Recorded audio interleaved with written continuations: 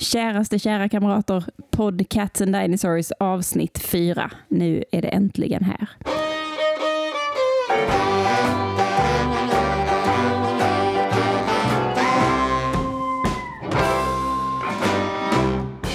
Idag är det ju som vanligt jag, Tove, som sitter här och orerar tillsammans med Filip, båda från bandet, och dagens super special guest som är den revolutionära psykologen och universalgeniet Maja Kassenilander.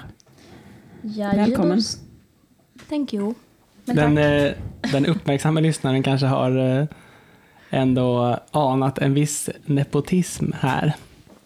Förstår inte vad du menar. Inte jag heller. Nej. Men det finns ett visst släktskap mellan Tove och Maja. Mm. Ja. Nämligen att de är systrar.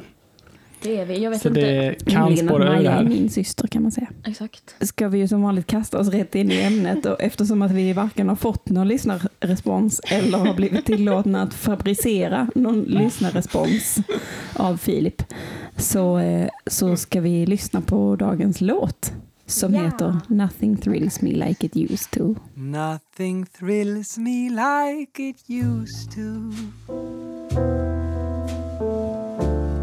Everything is just a lie. I am full of empty feelings, full of things I wanna buy.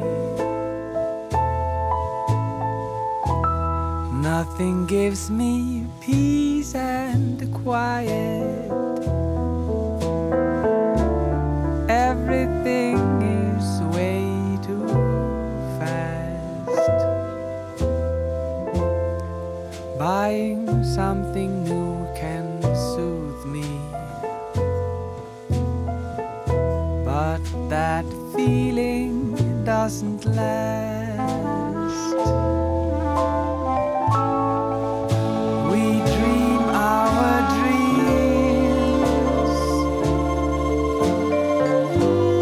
so shallow and vague. We scheme our schemes, while our only earth is screaming in pain. Nothing gives me satisfaction. Everything is pale and still. Still I finalize my order.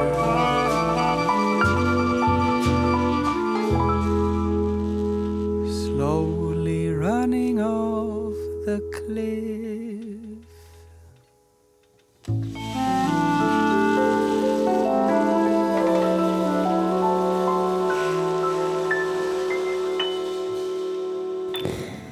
Vi brukar ju göra så att du brukar få berätta lite om låten.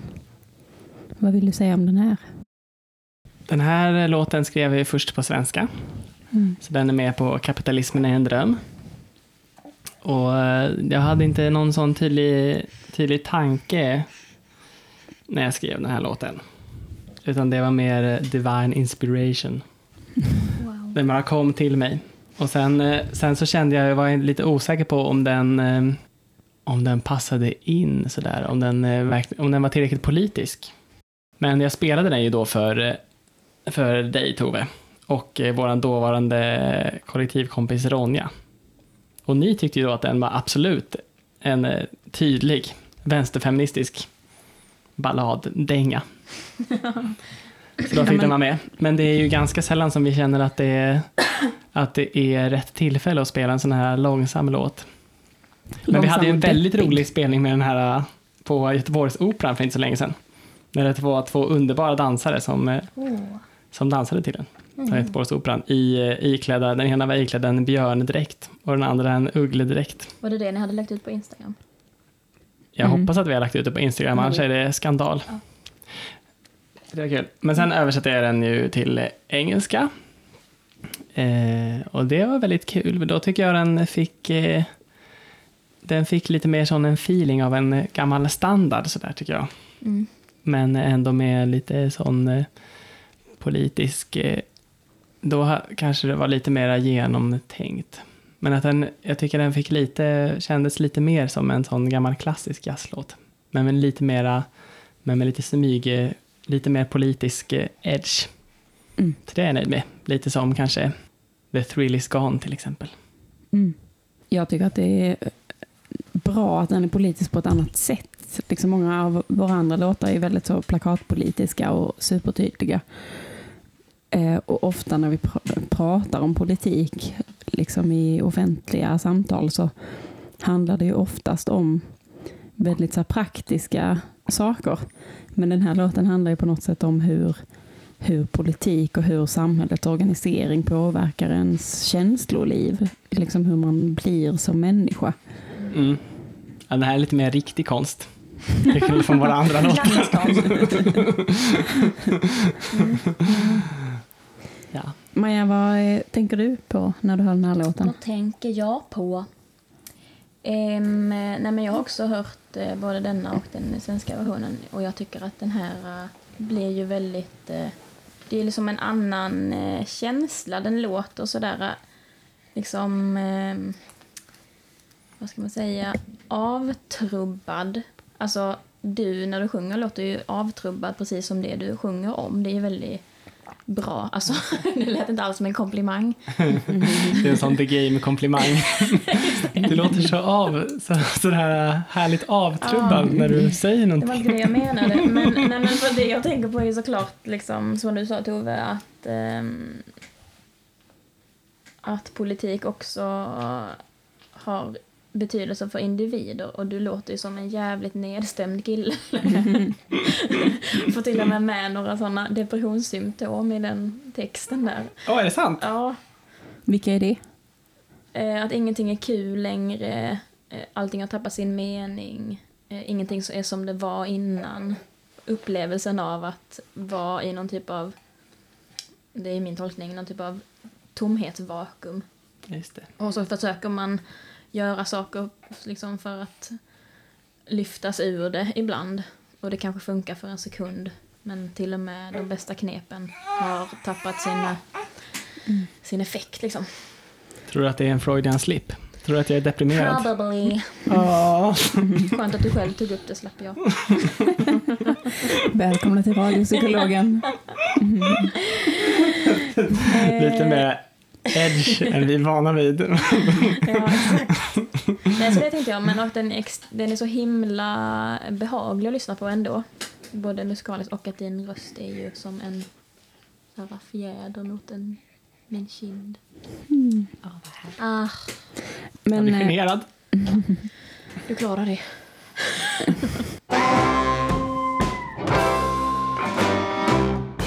Då vill jag först liksom resa ett varningens finger för allt som jag kommer att säga från och med nu. För att liksom frigöra alla andra med mitt yrke från någon typ av ansvar för det jag säger. Alltså, det kommer bara vara en lång harang och spekulationer, och de är ju helt personliga. jo, men det här med depression då, vi har väl, så har jag ju också tolkat den här texten, att det liksom handlar om depression som en effekt av att leva i ett kapitalistiskt samhälle. Vad tror du om den analysen av samtiden, Maja? Vad tycker jag om den spaningen? Jag tycker att den är korrekt. Då har vi fastställt det. Det är ett orsakssamband mellan kapitalism och nedstämdhet. Hur tänker du att kapitalism och depression hänger ihop då? På lite olika sätt. Inte säkert depression liksom, men liksom att individens mående påverkas av liksom ett system som liksom lever på någon typ av föreställning om att alla människor kan eller har rätt att liksom välja helt fritt här, välja och vraka bland allt det goda som det här samhället har att erbjuda, och det kan ju låta gött. Men då har man liksom ingen koll på hur människor funkar, tror jag. Alltså det finns ju massa jobbiga grejer med att ha massa olika saker att behöva välja mellan. Det är ju intressant att valfrihet, alltså dels när det handlar om så här privatisering av offentliga verksamheter som skola och vårdcentraler och sånt, men också vad som helst liksom. Att det framställs som så himla positivt. Du kan välja precis vilken film du vill se och precis vilka snacks du ska äta till och vilken läsk du ska dricka till. Och var du ska sitta i lokalen och så vidare. Och bara där får man ju liksom migrän, för att jag vet inget jävligare än att välja film på Netflix. Ni fattar, det vet det var härligt liv. Ja, det är lidande. Nej, men det är ju för jävligt. Och jag gör gärna inte det. Då vill jag att någon annan väljer, eller att jag redan har valt någon annan gång eller läst en recension om en film som är bra. Jag vill att någon annan tar det beslutet. Hade det funnits 2 filmer hade det varit mycket lättare att göra liksom. Eller 2 middagsalternativ eller 2 chipsalternativ eller vad det hade varit. Eller 3. Men det är ju lite så det var när vi växte upp. Att det var färre saker att välja mellan. Jo, men då var det så att man satt och kollade på tv typ. Och så fanns det kanske inte så jättemånga kanaler. Om man hade det lite lyxigt på tv-fronten. Så att man till exempel hade kanske 5:an också. Just det. Då hade man kanske 5 grejer att välja mellan. Och det var ju gött. Ja. Alltså nu har jag fler än 5 tv-kanaler på min tv. Men jag väljer ju hellre ändå skit-tv vad som helst än Netflix nästan. Alltså jag tycker det är så jävla jobbigt att ta de besluten. Fråga, vi kan ringa en vän eller något, vilken vän som helst som kan intyga att jag är värdelös på att ta beslutet om film på Netflix för att jag hatar det så mycket. Och det är ju liksom inte bara för att jag kanske har beslutsångest, en person som har svårt att ta beslut, men för att det är det som händer när vi har för mycket att välja mellan. Alltså, för många alternativ gör ju liksom att utfallet av varje beslut blir helt omöjligt att överblicka. Så om vi har fler än liksom ett begränsat antal valmöjligheter så är ju risken istället att vi liksom blir helt paralyserade och inte tar något beslut alls, till exempel. Alltså det blir för stor ansträngning att ta några beslut. Jag tänker också som det är när man går och ska handla mat. Och så finns det 1000 olika sorters te och bröd och allting. Och det är väl väldigt få som faktiskt står där och liksom väljer mellan alla sorterna, utan man tar ju alltid kanske det som man brukar ta, eller det som man brukade ha när man var liten, eller som ens kompis bjöd på, eller det som står på rätt plats på hyllan, eller som man har sett en reklamfilm för. Alltså, det är ju det som är på något sätt sanningen bakom den här idén om den ekonomiska mannen som hela liksom liberalismen handlar om. Eller att idén om att varje människa är en rationell individ som gör liksom det optimala valet för sig själv. Men ingen gör ju det. Ingen tar ett rationellt beslut när man står i mataffären, utan man gör det som är enklast just då för att slippa liksom göra det jobbet som det är att välja. Exakt. Och så man hittar liksom egna system för att kunna ta beslutet, så att man inte behöver stå där och ägna all sin energi åt liksom alla de här valen som vi har att göra varje dag. Som du sa, vana är ju ett sånt system som man kan använda till exempel. Men förutom liksom att det är jobbigt då, så finns det, alltså vi funkar också så att vi hela tiden inte bara kalkylerar liksom vad blir nyttan eller glädjen eller det positiva utfallet av de här besluten, men också vad riskerar jag att förlora. Och nu blir det här riktigt torftigt, men det pratar man ju också om när du pratar liksom om att vi inte är rationella beslutsfattare, och ett fenomen som heter förlustaversion. Alltså vi är så himla rädda för att förlora. Så liksom rädslan och obehaget när vi missar någonting eller går miste om någonting eller förlorar någonting, det liksom är mycket starkare för oss än positiva glädjen eller lyckan för saker som vi vinner med någonting. Även Det om är det alltså samma sak som FOMO. Ja, men typ, eller hur? Så är det ju. Kan du säga det där konstiga ordet igen? Förlustaversion eller loss aversion kan man googla på, så får man bättre förklaringar på det. Men menar man då också att det kan infinna sig på samma gång? Alltså om man har FOMO då, fear of missing out. Och så kanske det är lördagkväll och så är det en jättebra konsert och så är det en trevlig hemmafest hos någon.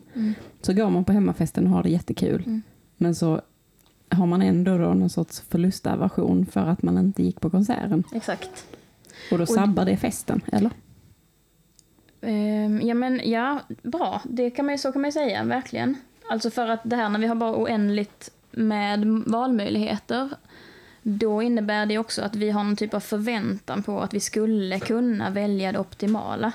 Alltså vi skulle kunna få en otrolig upplevelse genom ett beslut. Om vi bara hittar rätt. Så då liksom börjar vi bara också med jättehöga förväntningar på att det ska bli otroligt, den här müslin vi väljer, eller den här festen vi väljer att gå på, eller vad det kan vara. Alltså sjukt höga förväntningar på sin müsli. Du, snackar inte skit om müsli. Men liksom, och så är det inte så att verkligheten någonsin liksom är paritet till hur den faktiska upplevelsen är av någonting. Oavsett vad det är vi väljer, om vi har de där föreställningarna. Och det är ju liksom också marknadsföringen som har gjort att vi har den förväntan, inte bara marknadsföringen, men säkert liksom Disney och sånt också. Att vi tror att vi skulle kunna leva ett helt otroligt liv. Att varje beslut skulle kunna vara helt perfekt och ge oss maximal nytta eller lycka. Och det gör ju inget. Så då är det också att vi alltid liksom blir lite besvikna av vad vi valde. Det finns massa aspekter av att ha för många valmöjligheter som gör att vi liksom dömda att känna misslyckande istället.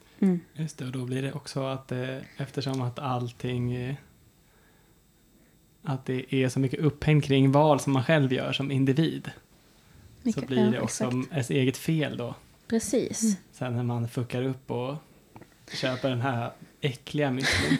Ja, exakt. Alltså, och det här är ju bra liksom, med tanke på hur våran psykiska ohälsa påverkas. Alltså för det är klart att det är jobbigt för vår hjärna att tänka massa liksom, kring olika typer av beslut och vad utfallen skulle bli och bla bla bla. Men det klarar den ju av.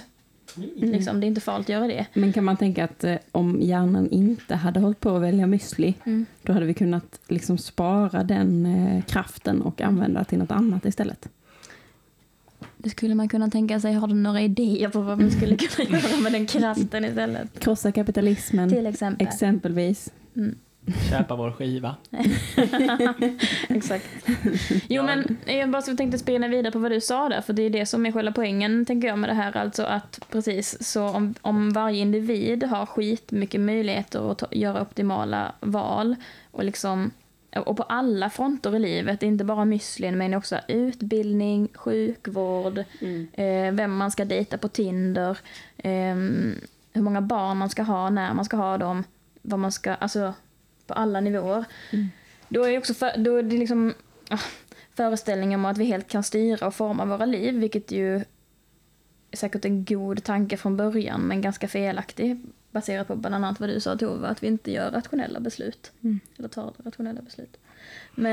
Men också att då är ansvaret helt och hållet vårt individuella. Och misslyckas vi då, vilket vi ju garanterat gör eftersom vi aldrig kan veta att vi har gjort ett optimalt beslut, då är det vårat fel. Så lyckas inte vi i det här otroliga samhället att leva ett superlyckligt liv, då är det bara oss själva vi har skylla för det. Och det är ju skitilla. Men skulle man kunna säga lite att just den effekten är lite nästan ännu starkare då i till exempel ett samhälle som Sverige, som ändå har någon slags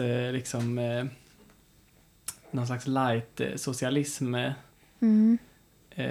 liksom inbakad i grundkapitalismen. Till exempel att alltså potentialen till social rörlighet är ju på ett sätt större här än i till exempel USA. Just det. Men den är ju bättre här statistiskt sett också, men den är liksom inte så bra som den egentligen borde vara kanske. Med tanke på till exempel att det ändå finns studielån till exempel som ju möjliggör tanken i alla fall, att alla ska kunna studera vidare. Exakt. Och så är det ändå mest akademikerbarn som gör det sen. Ja. Men jag vet inte om den känslan blir ännu starkare då kanske när också sådana möjligheter är ju mycket mer öppna här i ett samhälle som bygger på att ens föräldrar har sparat ihop collegepengar liksom. Exakt. Ja. Å andra sidan så, eller jag har ju bott i USA ett år, och det känns ju som att föreställningen där om den här amerikanska drömmen och möjligheten att liksom skapa sitt eget liv och vara sin egen lyckas med. Det är ju så mycket starkare där. Det är ju så, i alla fall där jag bodde i södern. Trots då att förutsättningarna är mycket sämre där för att göra det än i Sverige. Och att här kanske folk har en mer förståelse för att vi har olika förutsättningar i livet, liksom materiellt, och att man liksom föds på olika platser. Att man har olika utgångspunkt i livet, och därför är det inte så lätt att vara sin egen lyckas med. Det känns som att den medvetenheten på något sätt är större här. Just det. Ja, men och så är det säkert. Jag tänker att liksom det vi pratar om nu, det är såklart en liten del av världens befolkning som har de här besvären, liksom, om man kan kalla det. Ett annat besvär är ju att man inte har några liksom, val möjliga för sig. Och det tänker jag också finns i vårt land. Alltså för att det är inte ett privilegium som alla har att kunna ta massa beslut. Även om det verkar så på pappret. För att man måste ha massa kunskap och ibland pengar också för att kunna ta beslut. Och förutsättningar på andra sätt. Och det... jag vet inte vad jag ska säga om det. Men jag tänker att det också påverkar. Då har man en föreställning om att men jag har ju lika stor möjlighet som alla andra att välja mig till ett lyckat liv. Och så lyckas man inte med det oavsett vad skälen är.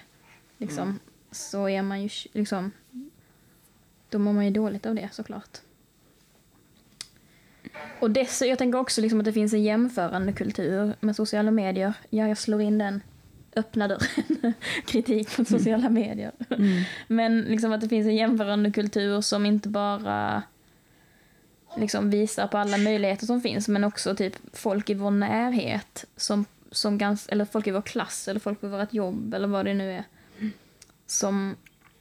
som lever till synes väldigt härliga liv. Alltså människor som vi på riktigt kan jämföra oss med. Liksom. Ja, just det. Ja, just det. För innan så kanske man läste Se och Hör om kungafamiljens vardag och sommarsemester eller vad det nu står där. Och nu ska man liksom se bilder från allas vardag och sommarsemester, och då är det folk som har precis samma förutsättningar för en själv. Ja. Är det så du menar? Ja, precis. Och då, jag menar, om min kollega som är ungefär i samma ålder som jag med ungefär samma bakgrund och samma utbildning lyckas med saker som inte jag lyckas med, då är det ju ett givet misslyckande för mig. Jag undrar om det är självuppfyllande det där. Alltså om man är en sån livsstilsbloggare eller instagrammare och lägger upp jättehärliga bilder på sin sallad och sina gardiner eller vad de nu gör. Blir man då lycklig? Alltså liksom påverkar det en själv? Blir det som en sån affirmation att man berättar hela tiden för andra och därmed också för sig själv att man har det så himla härligt? Fast det är ju också kapitalistiskt på något sätt. Alltså för varför lägger man ut det? Det är för att få en faktisk belöning, det vill säga människors uppskattning för det på nätet.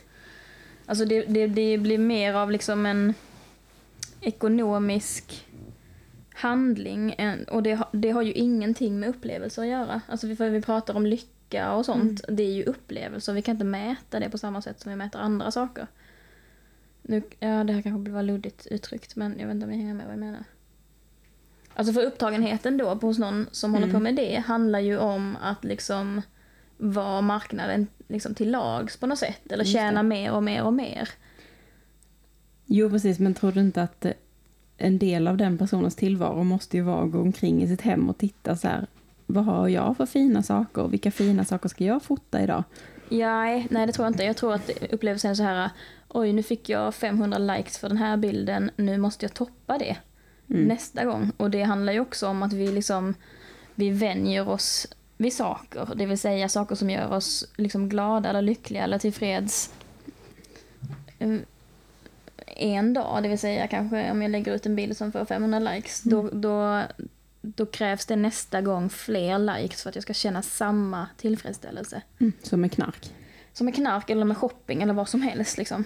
Just det, det är det här som kommer hända exakt nu med vår Instagram, för i fredag så postade jag ju en jättegullig katt. Jag fick skitmånga likes direkt. Kommer aldrig kunna toppa det. Jo, du har en tigerklädd bebis i din famn, den kan du... Just det, men jag får inte lägga upp den. Okej, ja. Till exempel postade jag ju dig igår. Just det, ja, det var fan, det var inte hett på marknaden. Nej, jag var inte riktigt där uppe med katten. Fy fan. Ja, det förklarar varför jag var så ledsen igår kväll.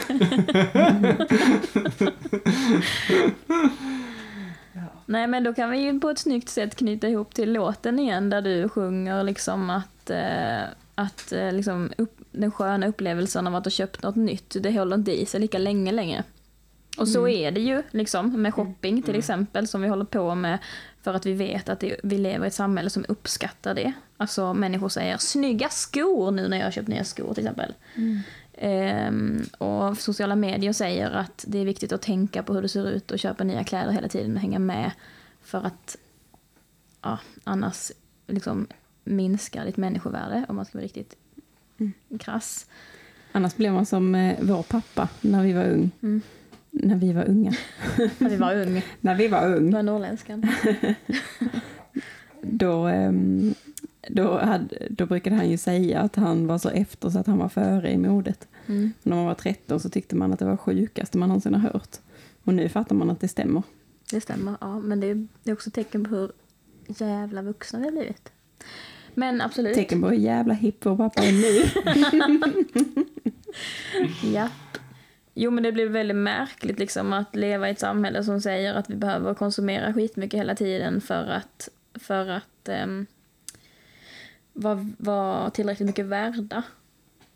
För att våga gå ut genom dörren. Till exempel.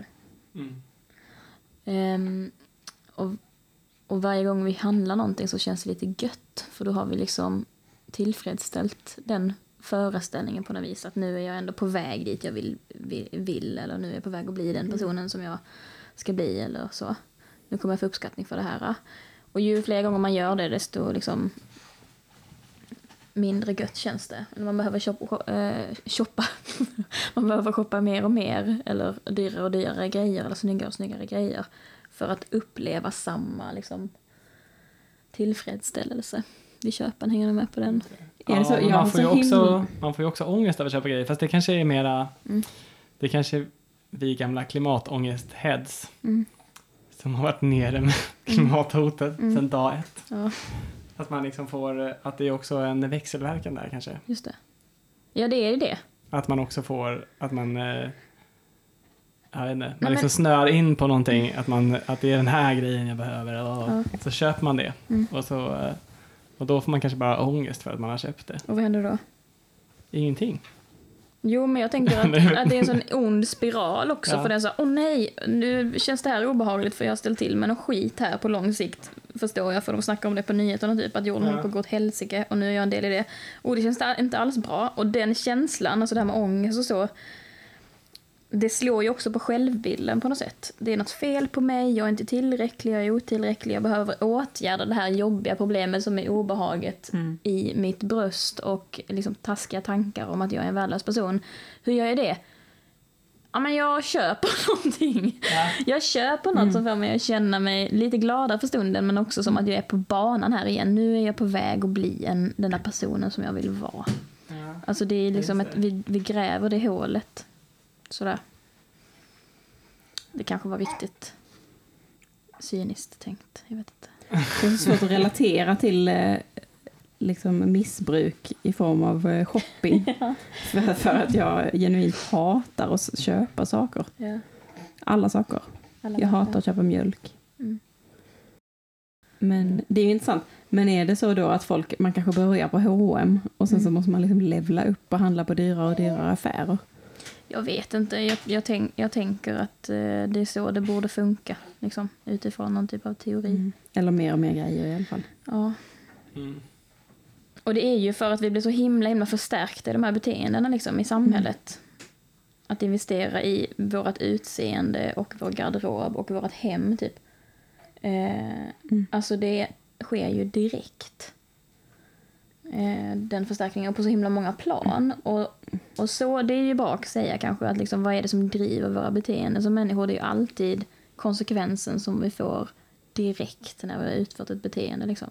Det är också intressant då, apropå sociala medier, att innan det fanns, då var ju ens den delen av en själv som man kunde visa upp för andra var mindre. Då kunde man visa upp liksom sina kläder och sin frisyr och sin bil kanske och så. Och nu kan man visa fan allt. Alltså, sin heminredning, sin semester, sina barn, vad de har på sig, vad man har köpt för koppel till sin hund. Alltså nu är hela ens liv kan ju liksom visas upp på scen. Ja, visst. Och så håller man ju på i arbetslivet också liksom med personal branding och sånt. Alltså att man ska tänka om sig själv och sitt liv som att det är en vara som ska säljas på en marknad. Och det är ju fruktansvärt. Alltså det är så jävla deprimerande. För det dränerar liksom våran medmänsklighet också. Tänker jag. Alltså vi tänker om oss själva på det sättet. Att vi gör det. Men vi tänker också om andra på det sättet. Jag har redan refererat till Tinder en gång, men jag ska göra det en gång till. Och jag gör det utan dåligt samvete, för jag har aldrig varit på Tinder. Det är synd. Liksom. När kommer du ge dig ut på Tinder med efter den här podden, så kommer det finnas ett starkt vad heter det? Demand. Ja, en stor efterfrågan. Är det för att det har varit på en sån här speciell istället Elite dating Tinder. First class dating. Man måste ha läst ett visst antal Freud-böcker för att få... Nej, men jag tänker att det också liksom det finns ju inga tydliga tecken tycker jag på att vi liksom gör varandra till varor. Och det är så ledsamt. Ja. För jag tänker, alltså vi tänker ju så om andra, och någonstans så måste vi också veta att andra tänker så om oss. Och så det finns en stress i det också, att behöva upprätthålla liksom sin hur fantastisk man är på alla plan. Ja, just det. Det där pratar ju Nina Björk mycket om i sin bok Lyckliga i alla sina dagar. Hon pratar ju mycket om det att man också pratar om relationer i ekonomiska termer. Fy fan. Liksom, ja, men jag ska investera i den här relationen nu. Och jag är med ska investera i relationen med mina barn. Också spendera tid istället för att tillbringa tid. Exakt. Aha. Och jag stannar i den här relationen så länge det ger mig någonting. Så länge det ger mer än vad det tar, så tänker jag så här: dra åt helvete, tänker jag då. Därför att det är inte så relationer funkar. Det är inte så människor funkar. Ja, det är så som fan alltså. Men det är också intressant med den där, var det som var den där teorin som ni pratade om innan? Roosevelt-teorin. Jaha, Benjamin Franklin-effekten. Ja. Det var fint. Det var du, Filip, som tog upp den. Lincoln-effekten. Namedroppar presidenten. Ja. Clinton-effekten. Ja. Jag kör lite mer classic. Ja, Filip, förlåt. Benjamin Franklin-effekten. Jo, men så. Om man ber någon att hjälpa en med någonting, då kommer den tycka om en mer. För att den behöver då motivera det för sig själv. Att man har lagt så mycket tid på att hjälpa en person, då måste det vara någonting bra med den här personen. Just det. Den här personen måste ha några väldigt fina kvaliteter som gör att jag vill hjälpa den här. Och också tvärtom då, om man liksom behandlar någon dåligt på något sätt. Till exempel, prutta någon i ansiktet. Då kommer man sen tänka att som min bebis nu för att illustrera mitt case. Så jävla samspelt. Ja, nu kommer tyvärr mitt barn tycka mindre om mig. Eftersom han har langat den här stinkbomben i mitt face. Då kommer den tänka så här: det måste vara något fel. på honom. Något fel på min bar. Det måste vara så att han förtjänar den här stinkbomben. Eftersom att jag undermedvetet var tvungen att lägga en stinkbomb i hans ansikte. Är det därför som man har det här freudianska grejen, att man alltid har så mycket komplicerad relation till sina föräldrar, för att man har liksom man har behandlat dem så illa genom åren att man därför har byggt upp en föreställning om att de måste ha gjort väldigt mycket dåliga saker i sina liv. Intressant hypotes. Var det så metafrågor? Jag tar med till landstinget. Nästa rödvinssession. Kan väl avhandla det här på fredag. Eller kan du vänta till du fyller 40 och skriva bara en sån här mansbok som många män gör när de fyller i 40-årsåldern. Ja. Eller? Just det, och skriv en bok om varför du hatar dina föräldrar. Aj. Det kommer bli mycket lyssnarrespons till nästa avsnitt, känner man. Ja. Men det jag ville säga bara om den här, vad heter det nu då? Lincoln-effekten. Franklin-effekten. Bad han många om hjälp, eller? Ja.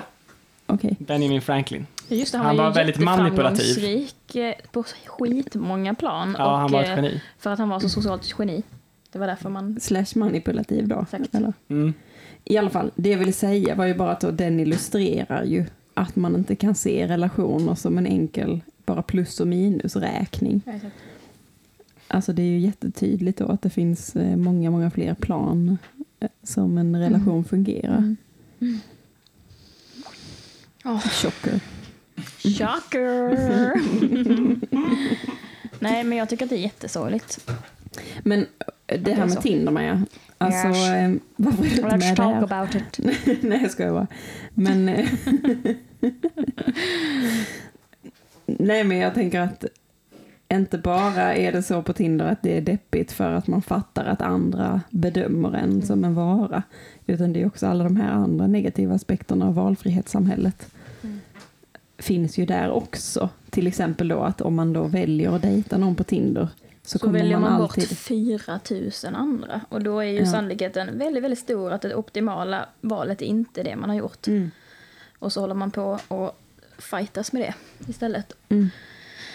Och det här är intressant då, för om man väl skulle liksom nöja sig med 1 av 4 000 personer på Tinder då. Så har man ju också valt bort, alltså då har man valt bort sannolikt det optimalaste valet. Och då blir man per definition också missnöjd med det valet som man har gjort. Alltså att det är och dessutom är det ens eget fel då. Exakt. Just det. Men det är också det är intressant lite... för att då, det är ju inte bara så att man väljer en person en gång och sen är det klart liksom.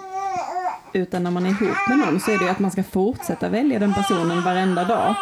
Oavsett hur dålig den är på att fälla ner toalocket eller vad fan det nu är. Att man liksom, det uppstår en massa problem och man måste jobba en massa i relationen och ändå så väljer man att vara kvar i den relationen istället för att börja dejta någon av de andra 4 000 på Tinder. Men det är bra att du säger det liksom, för att för det blir ju som ett beslut som man inte bara tar en gång, utan det får man göra hela tiden. Och för hjärnan så är det liksom ett aktivt val att göra hela tiden. Att varje dag välja den här personen igen. Och det är ju också tidskrävande säkert, men också extremt utmattande, tänker jag. Är det också så med det här tekniken att man ska välja glädjen? Att man då hela tiden väljer glädjen och så man säger det till sig själv. Sen man är inte helt säker på, har jag verkligen valt rätt känsla? Ja. Hade det varit härligare att välja ångest? Sen har den dagen gått. Härligare att välja hunger. Och välja hunger. Vad finns det mer för känslor? Sorg. Ja, det är bara de Äckel 3. finns också. Glädje, ångest och hunger. Det är de 3 universella känslor. Men det är ju intressant här med Tinder, tycker jag. För jag tänkte verkligen, när det började bli stort, för jag tänker att då, jag tänkte verkligen, wow, att det här verkar vara så himla mycket bättre än, för då var ju inte jag singel. Och det är ju fortfarande inte. Det är synd för alla 4000 singlar på Tinder. Precis. Och alla 4000 singellyssnare. Nej, men då tänkte jag ändå att det verkar vara ett så mycket bättre system än det som fanns innan. Som var Som krogen. som var lite, ja precis, det var att man lite grann bara lullade runt och hoppades att man skulle träffa någon. För då var ju mer, i alla fall min känsla skulle jag säga, mer var att det är liksom inte är att det är så här extremt lätt att träffa någon, att det bara är att välja och vraka, utan att det mer är så här extremt osannolikt att man liksom skulle få ihop det med någon. Så om man väl träffar någon då? Ja, precis, då är det bara en jackpot. Exakt. Och då är det liksom inte så här, då är det kanske inte så här, ja, men tänk så hade jag träffat den istället, eller den. Exakt. Det är mer så här, ja, om jag inte hade träffat henne, då hade jag varit ensam i hela mitt liv. Och Precis. att det är mer den känslan kanske. Så förväntan från början är mycket lägre, så det är lättare liksom att bli så här positivt överraskad när man träffar någon. Och dessutom så tänker man så här, den här chansen kanske inte jag får igen, och det här är en jättehärlig person. Så då är det lika bra att jag ger det här ett ordentligt försök. Ja, det är jävligt bluesigt det där, att det ändå verkar ha, att det liksom äter sig in mer och mer i mänskliga relationer. För man kan ju leva med att man kan ju leva lite grann med att man nojar över att man har valt fel müsli. Ja. Inte müsli, för det är skitviktigt. Just det, tack då. Jag vill korrigera honom. Ja, för jag hade något riktigt bra på det här, men det försvann. Men jag kommer ihåg att jag har hört ett radioprogram, eller det var någon forskning. Det här är en skitdålig källa då, för att jag minns inte exakt vad de sa, eller vem det var, eller var jag hörde det. Men då var det i alla fall så. Men det gjorde starkt intryck. Ja. Då var det så att de hade undersökt hur man förhåller sig till valmöjligheter och hur det påverkar ens upplevelse av lycka, tror jag det var. Och då hade de delat in folk i olika grupper utifrån hur de förhåller sig till valmöjligheter då. Vissa kallades för optimizers. Och det är liksom de som hela tiden vill välja det bästa och som kanske gör jättemycket undersökningar för att välja det bästa valet. Och vissa andra kallades för satisficers. Det är jättekonstigt. Visst låter det konstigt? Det är ett jättekonstigt ord. Men det handlar ju om liksom de som nöjer sig. Alltså, bara jag hittar någonting som funkar.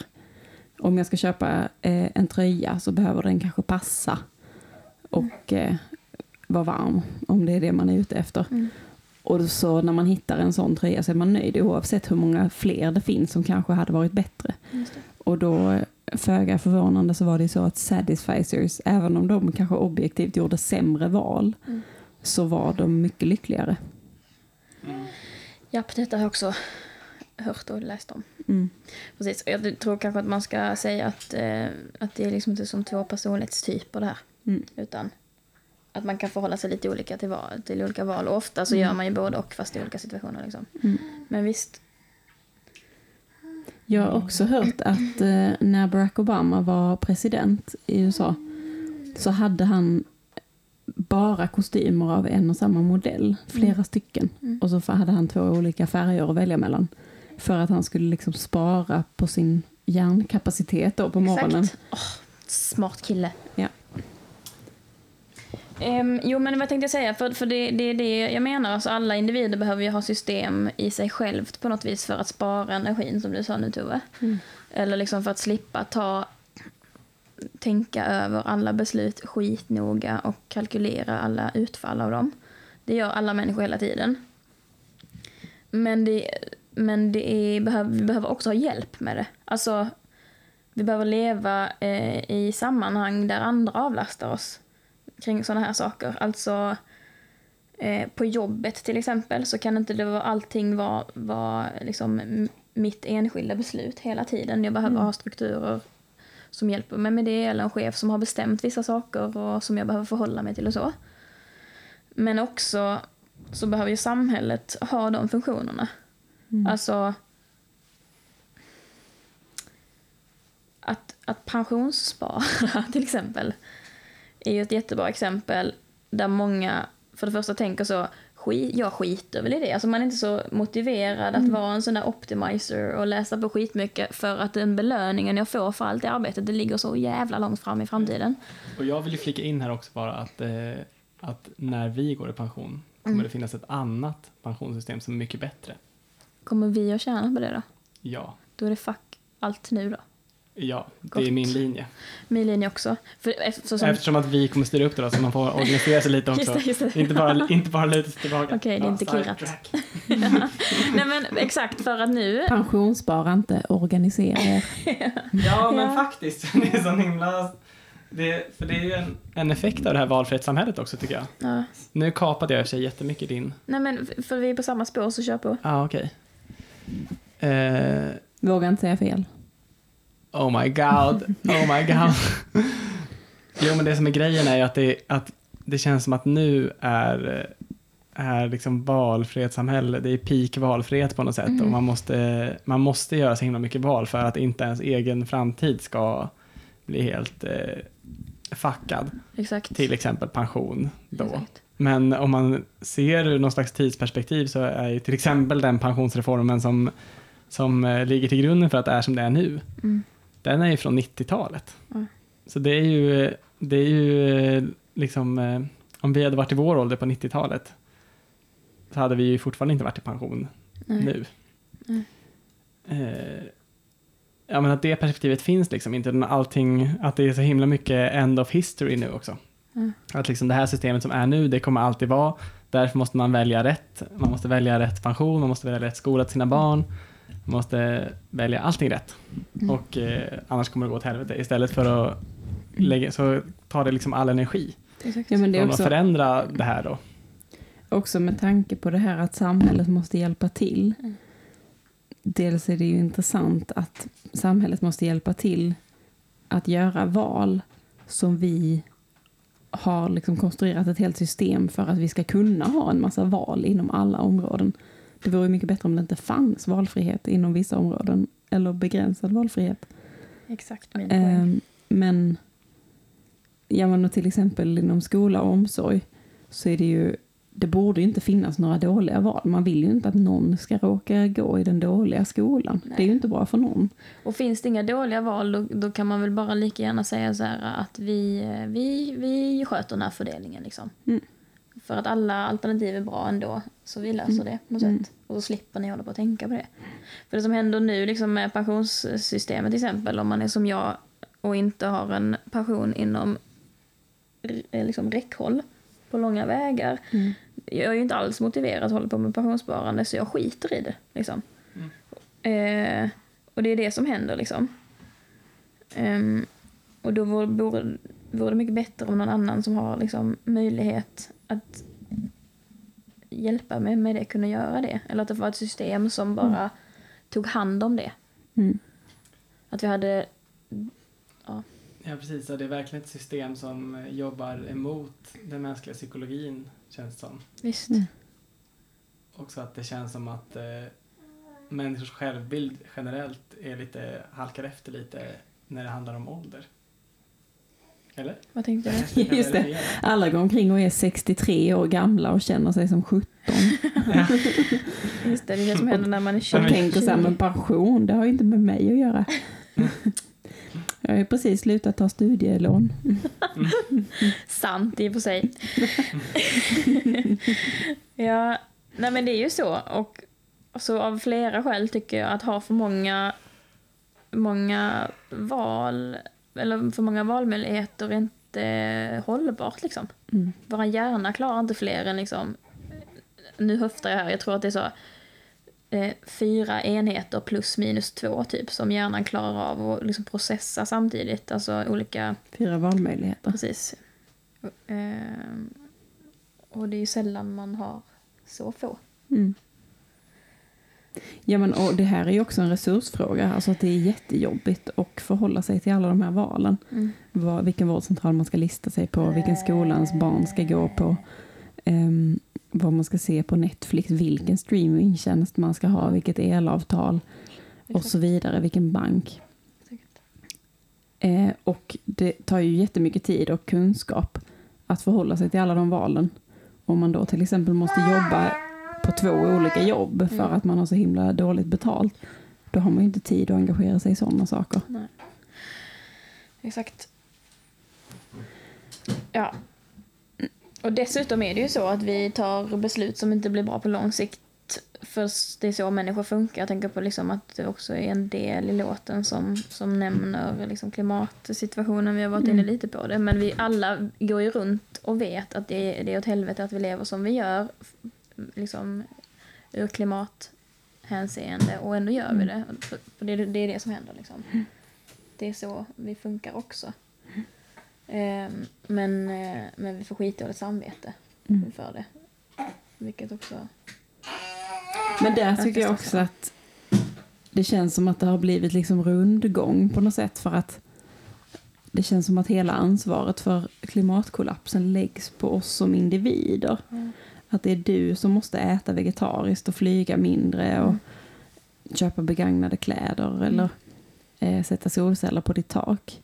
Och det är väl bra om folk gör det, men de stora klimatbovarna är ju de stora företagen. Exakt. Och stater som på olika sätt subventionerar de företagen och deras utsläpp.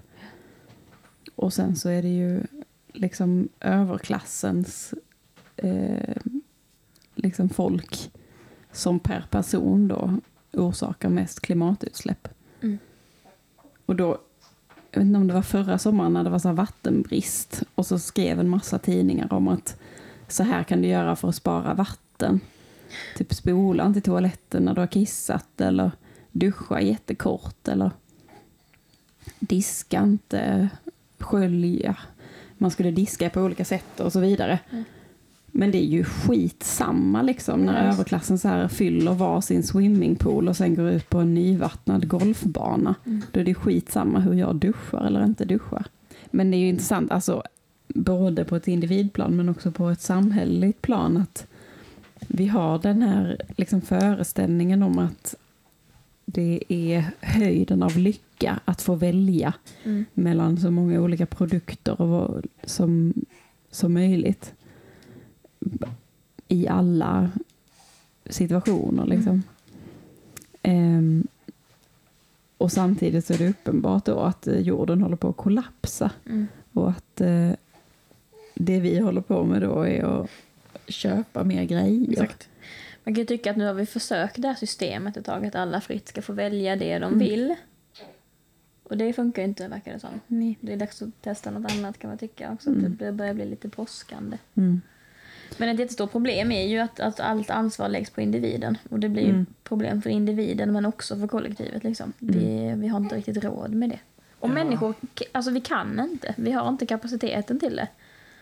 Och det är ju en fin balans såklart. Liksom, att kunna ha frihet nog att välja tillräckligt mycket så att man liksom känner att man har liksom agens över sitt eget liv och kan kontrollera sitt eget liv. För det är ju också ett privilegium att ha den upplevelsen att man kan kontrollera sitt eget liv. Och också en förutsättning för att må psykiskt bra.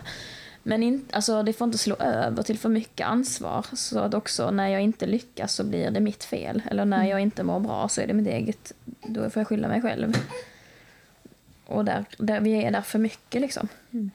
Alldeles för mycket. Och jag måste bara liksom, om jag ska säga något om mitt jobb som är med barn och ungdomar, så tycker jag att jag ser det hos dem.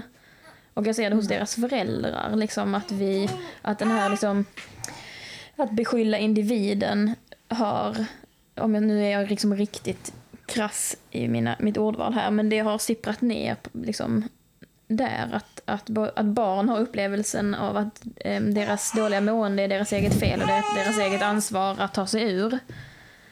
Och föräldrarna vill också ha hjälp med att problemet barnet ska lösas. Och det är riktigt sorgligt och oroväckande tycker jag. Ja, det var en liten passus.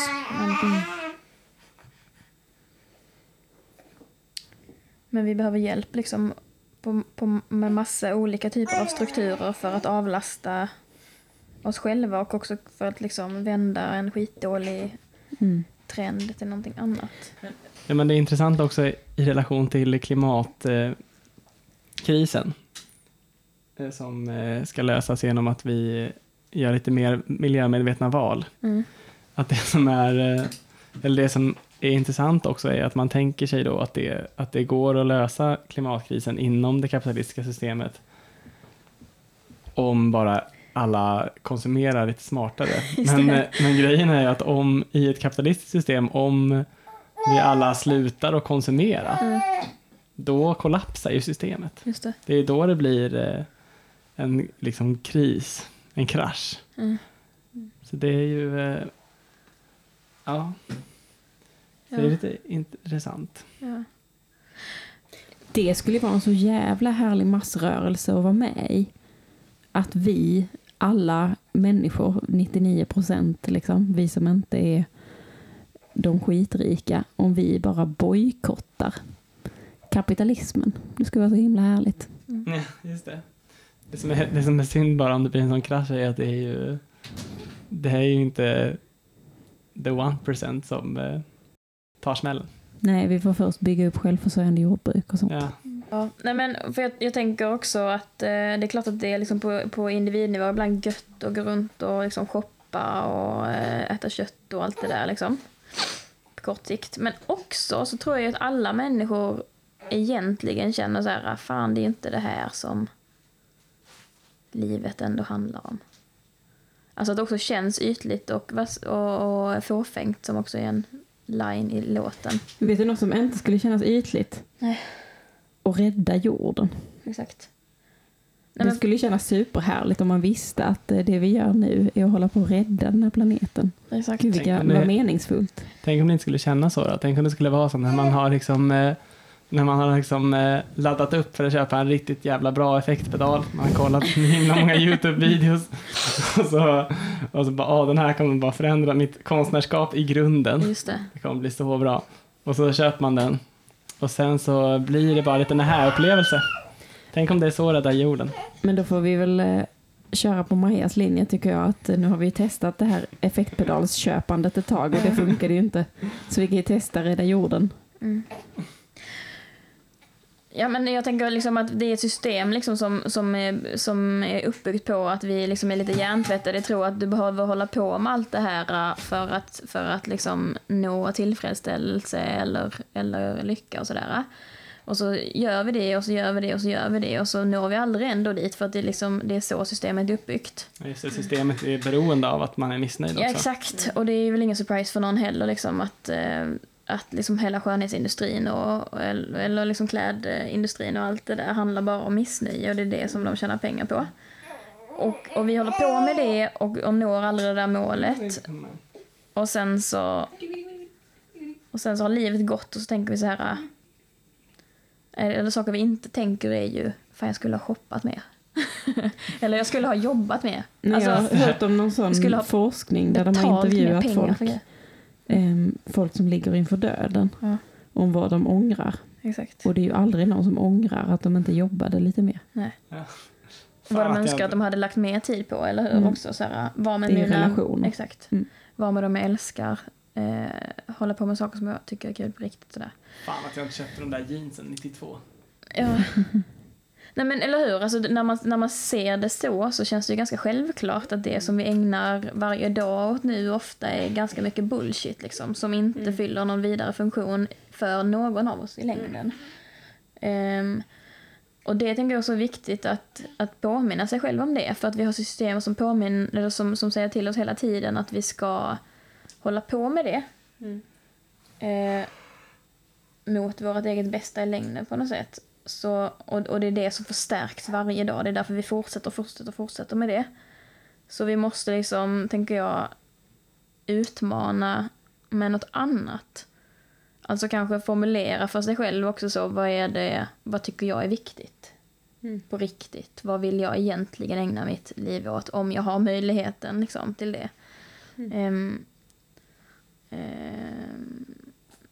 Behöver jag jobba så här mycket för att tjäna så mycket pengar för att köpa alla de här grejerna eller så? Ni fattar vad jag menar. Ja. Och sen också på något vis, och det här tycker jag är lite svårt, jag har liksom funderat själv på hur man skulle kunna förstärka sådana liksom saker själv. Men Som vi nu gör när någon har köpt ett par nya skor till exempel. Snygga skor, är de nya? Vad har du köpt dem? Kan vi göra Istället det? för att säga fula skor. Nej, exakt, det kan man göra. Nej, men jag tänker att när man gör andra val som inte liksom är i linje med den typen av system, hur kan vi hjälpas åt att förstärka det istället, tänker jag. Och det är svårt som fan, men så det funderar jag på. Jag har inget svar på det. Du skulle ha kunnat ge mig en komplimang för att jag har min, kulturskolan hoodie. Just det. Och inte har klippt håret. Och inte har klippt håret. Vad fint du inte har klippt dig. Ja. Jag gör det nästa gång vi ses, jag lovar. Dag om jag har klippt. Vad bra det passar i dina gamla glasögon. Byt aldrig ut dem. Ja. De här skorna, de blir bara finare och finare ju mer slitna och jävligare de blir. Nej, men kanske snarare, fan vad fint att ni båda är hemma med ert barn. Underbart. Eller typ så här, jaha, du jobbar inte heltid, vad gött. Ja. Är det dags för våra tips? Nej, men det är väl vår ärade gäst som får börja tipsa. Jag tänker så här, om man tvunget ska konsumera, så konsumera upplevelser istället för liksom produkter, för saker och grejer sådär. Dels för att det är roligare, för man kan vara flera som gör det, men också för att det är beforskat, källa, forskning någonstans. Har du tips på några upplevelser? Ja, massa upplevelsetips. Ja, fint. Jag ska bara slutföra den meningen att upplevelser liksom leder till högre tillfredsställelse in a life än grejer. Jag kan tipsa om en upplevelse som man mår jävligt bra av. Gör det. Vinterbad. Ja, god yes. Det är som en perfekt blandning mellan spa och tivoli. För man får sån jävla adrenalinkick när man väl badar. Sant. Here. Jag har också ett annat tips om upplevelse. Det är valfri upplevelse i naturen. Som också i forskning, jag vet inte om ni har hört det här, de här nya rönen från Alnarp och Svensk Lantbruksuniversitetet. Att man har kollat på stressforskning och att det är bättre än medicin i många fall att vara i naturen. Just det. Jag gillar ändå att du tror att vi är ajour med Svenska Lantbruksuniversitetets forskning. Det var liksom på den nivån att P3 Nyheter rapporterade om detta. Jag gillar att du ändå tänker att vi är så unga och hippa att vi lyssnar på P3. Vad gör ni om dagarna? Inget. Vi lyssnar på P1. Okay. Fler tips. Det är min tur att tipsa nu väl? Nej, jag har en hel lista. Hon är faktiskt gäst. Mitt bästa tips då, minimera dina valmöjligheter. Alltså ta bort Instagram då. Det behöver inte vara ett val att hålla på och ägna sig åt det när man har dödtid. Eller vad kan man mer? Man kan välja att titta på Buffy the Vampire Slayer, för då är det 8 säsonger och behöver man inte välja någon annan serie. Ja, jag tycker det. Håll inte på med alla val liksom. Lägg av med det. Nu, jag lämnar över till någon annan. Äntligen! Ja. Jag kommer då presentera en bok. Så om det är någon som vill minimera sina bokval, så kommer jag säga vilken bok man ska läsa. Och det är Nina Björks Lyckliga i alla sina dagar. Som handlar väldigt mycket om de här grejerna ju. Men, och om ganska mycket annat. Den har ganska många spår. Den är väldigt bra. Väldigt bra. Ja, jag har läst den flera gånger faktiskt. Det kanske är den enda fackboken som jag har läst flera gånger frivilligt. Tror jag. Jag har ett tips till. Ja. Vad fan. Som jag glömde. Jo, men kolla på YouTube TED Talks. En snubbe som heter Barry Schwartz som skrev en bok som hette The Choice Paradox. Som han på 20 minuter beskriver han det här jättesnyggt i TED Talks. Om liksom valfrihetssamhället och vad det gör med oss. Det var mitt tips. Fan! Var det? Ja. Nej. Jo, det är sant. Sjuket i huvudet. Men jag har till. Ja. Och det är ju ett annat geni som heter Sara Granér. hon är ju serietecknare. Alla vet säkert vem hon är. Hon är skitkänd. Men hon har gjort våra skivomslag, men hon är ju mer känd för sina fantastiska serier. Och hon har gjort ett album som heter All I Want for Christmas is planekonomi. Läs det.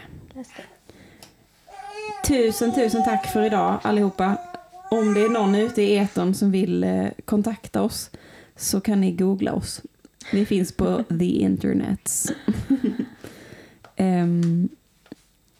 Tusen tack. Tack. Hej då! Hej.